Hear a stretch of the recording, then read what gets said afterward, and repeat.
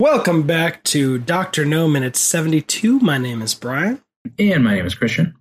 And this is the podcast that takes the longest running, most suave, smooth, debonair spy franchise there is and breaks it down one shaken minute at a time, never stirred. This is Bond. Minute Bond. Mr. Christian. I almost called you Minute Christian like that one time.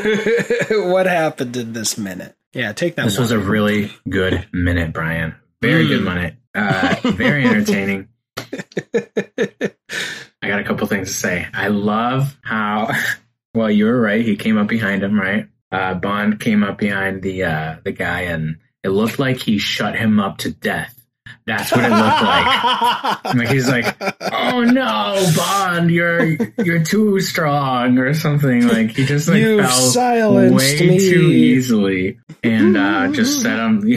Like if you notice, his arms still stay up. Like when he's going down, his arms are still holding up something, and they're like at a 90-degree angle. Yeah, it's his gun, like repeater or whatever the fuck. But if he had like passed out, he would have like dropped that. You know what I mean? Like his arms were still like he didn't holding something. He didn't fire. Yeah, he didn't, I mean, like just... I think to die from asphyxiation it takes like 6 minutes total, there was and no multiple struggle. minutes just to pass out. Yeah, no struggle. He kept his hands on his gun.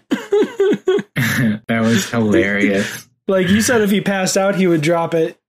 Before that, even if he's not going to shoot, like maybe he could go like this over his shoulder and shoot, or at least drop it and be like, "Oh!" Anything, yeah. I mean, there is no effort, like at all. No. God, unnecessary as well.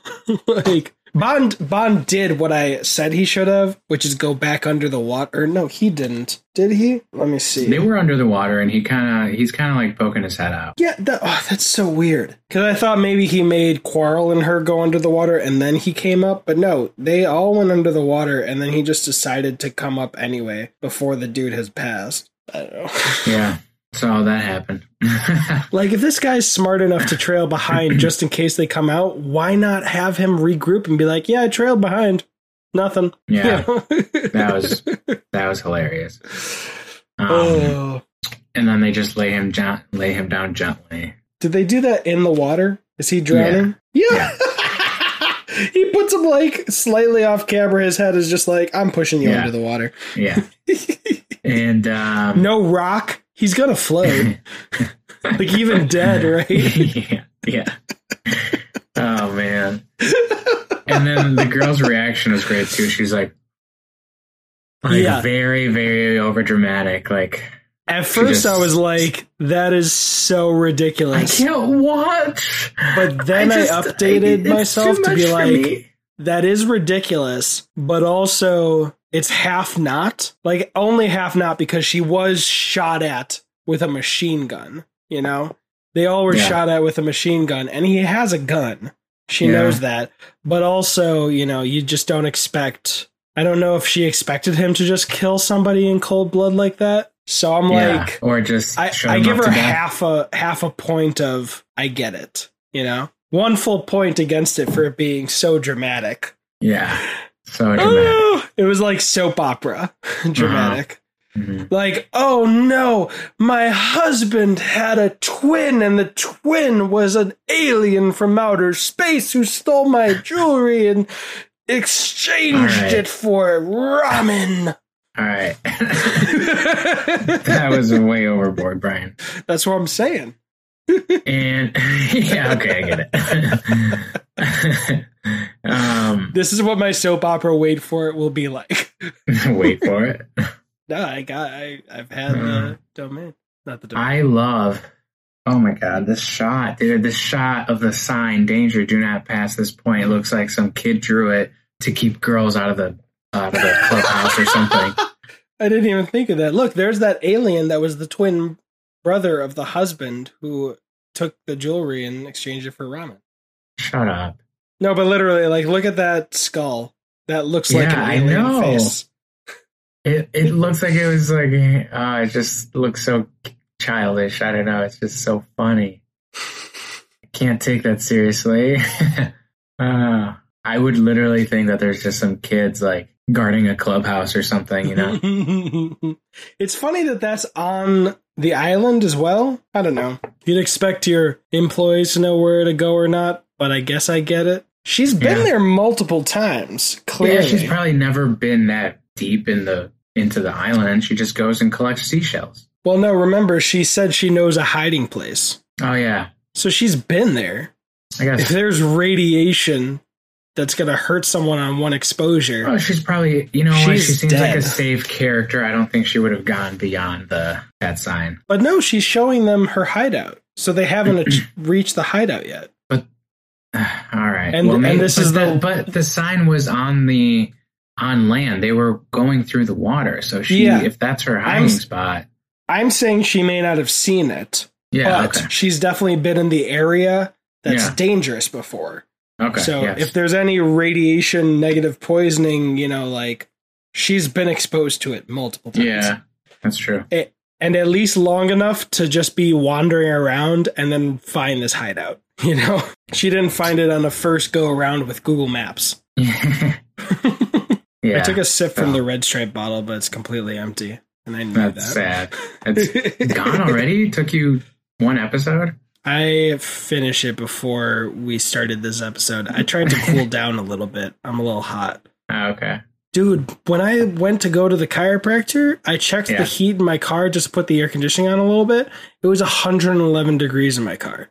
Jesus. And it was going forever, and then it finally got to 74, which was higher than I wanted it to, but I was like, I gotta go now. Wow. Yeah. It's hot over here. We don't have central air. You have tinted windows, right? Tinted windows? Yeah. No. Really? We're in a basement, so we've got those like brick-like slabs of glass. Brian, I'm so high right now. I was thinking about your car, not your fucking basement. I'm sorry. In the car, yes, tinted windows on the sides, not on the front and back. Okay.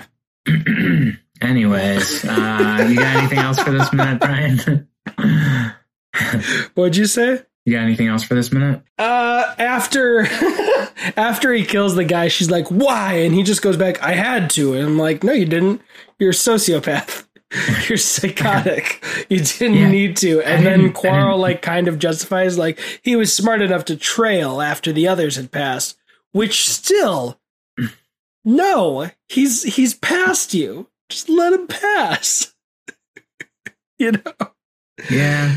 I he just could have wish easily turned around and shot them. Who knows how far he would have gone? It was better to take him out. I just wish that Bond had made Quarrel and Honey go underwater, and Bond started sneaking back, and then the guy started seeing the reeds and like parted it and almost is about to catch Honey and Quarrel, and then Bond gets him and doesn't do the hand thing, but drowns him.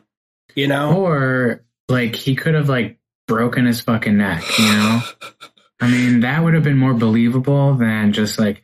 Yeah.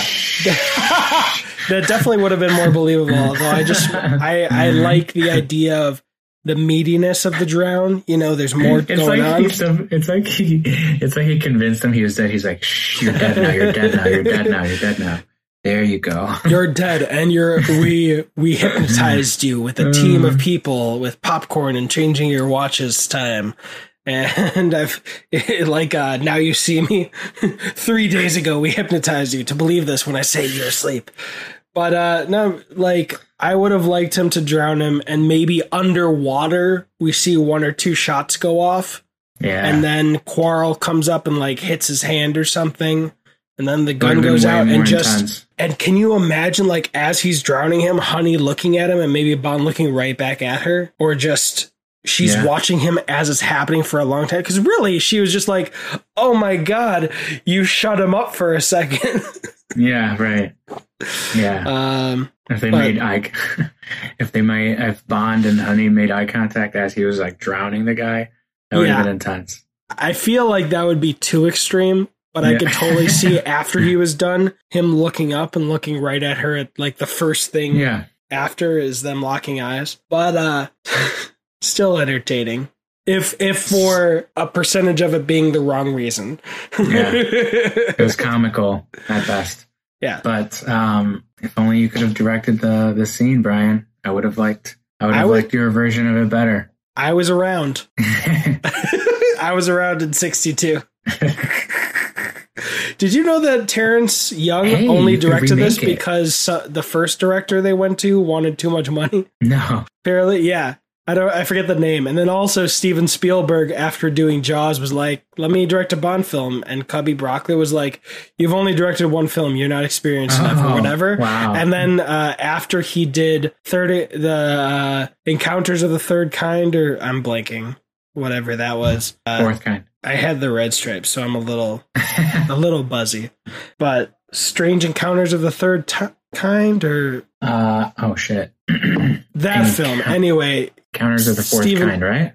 Yeah, I don't know. Oh, man. Yep. I mean, Encounters of the Fourth Kind. Fourth Kind? Yeah, 2009. Okay. Sorry, everybody, for That's not right. messing that. But he said then once Cubby was down with him directing, he couldn't afford him. Which, by the way, side tangent, after Quantum of Solace, when everyone's like, fuck, that movie really shit all over the good graces we got from Casino Royale, I was like... hire Matthew Vaughn, hire Chris Nolan. They all want to make a Bond film, and they'll at least do a decent job. Have you seen their fucking films? And then, Matthew Vaughn did...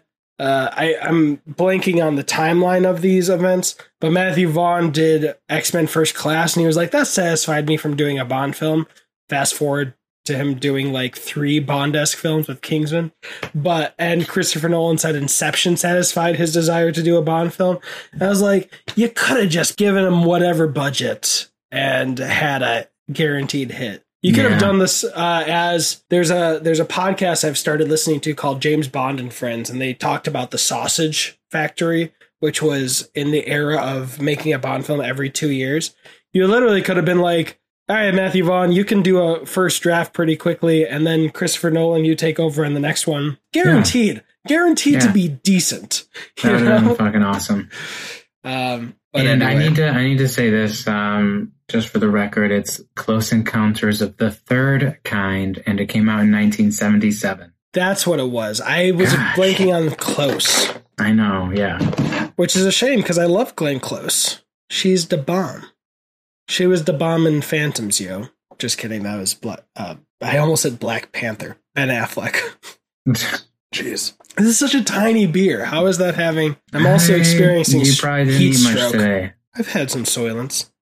My name is Christian. My name is Brian. Follow along in the minutes on Instagram at Bond Minute Bond. And if you want us to eat more cereal with Red Stripe as our milk instead of milk, rating a review is super easy. The rating on Apple Podcasts takes like 3 seconds. A review, if you do it, and please do, leave your Instagram handle, because we'll do a giveaway in the future. And that'll just be the easiest way to find you if you win. And my name is Brian. And again, my name is Christian.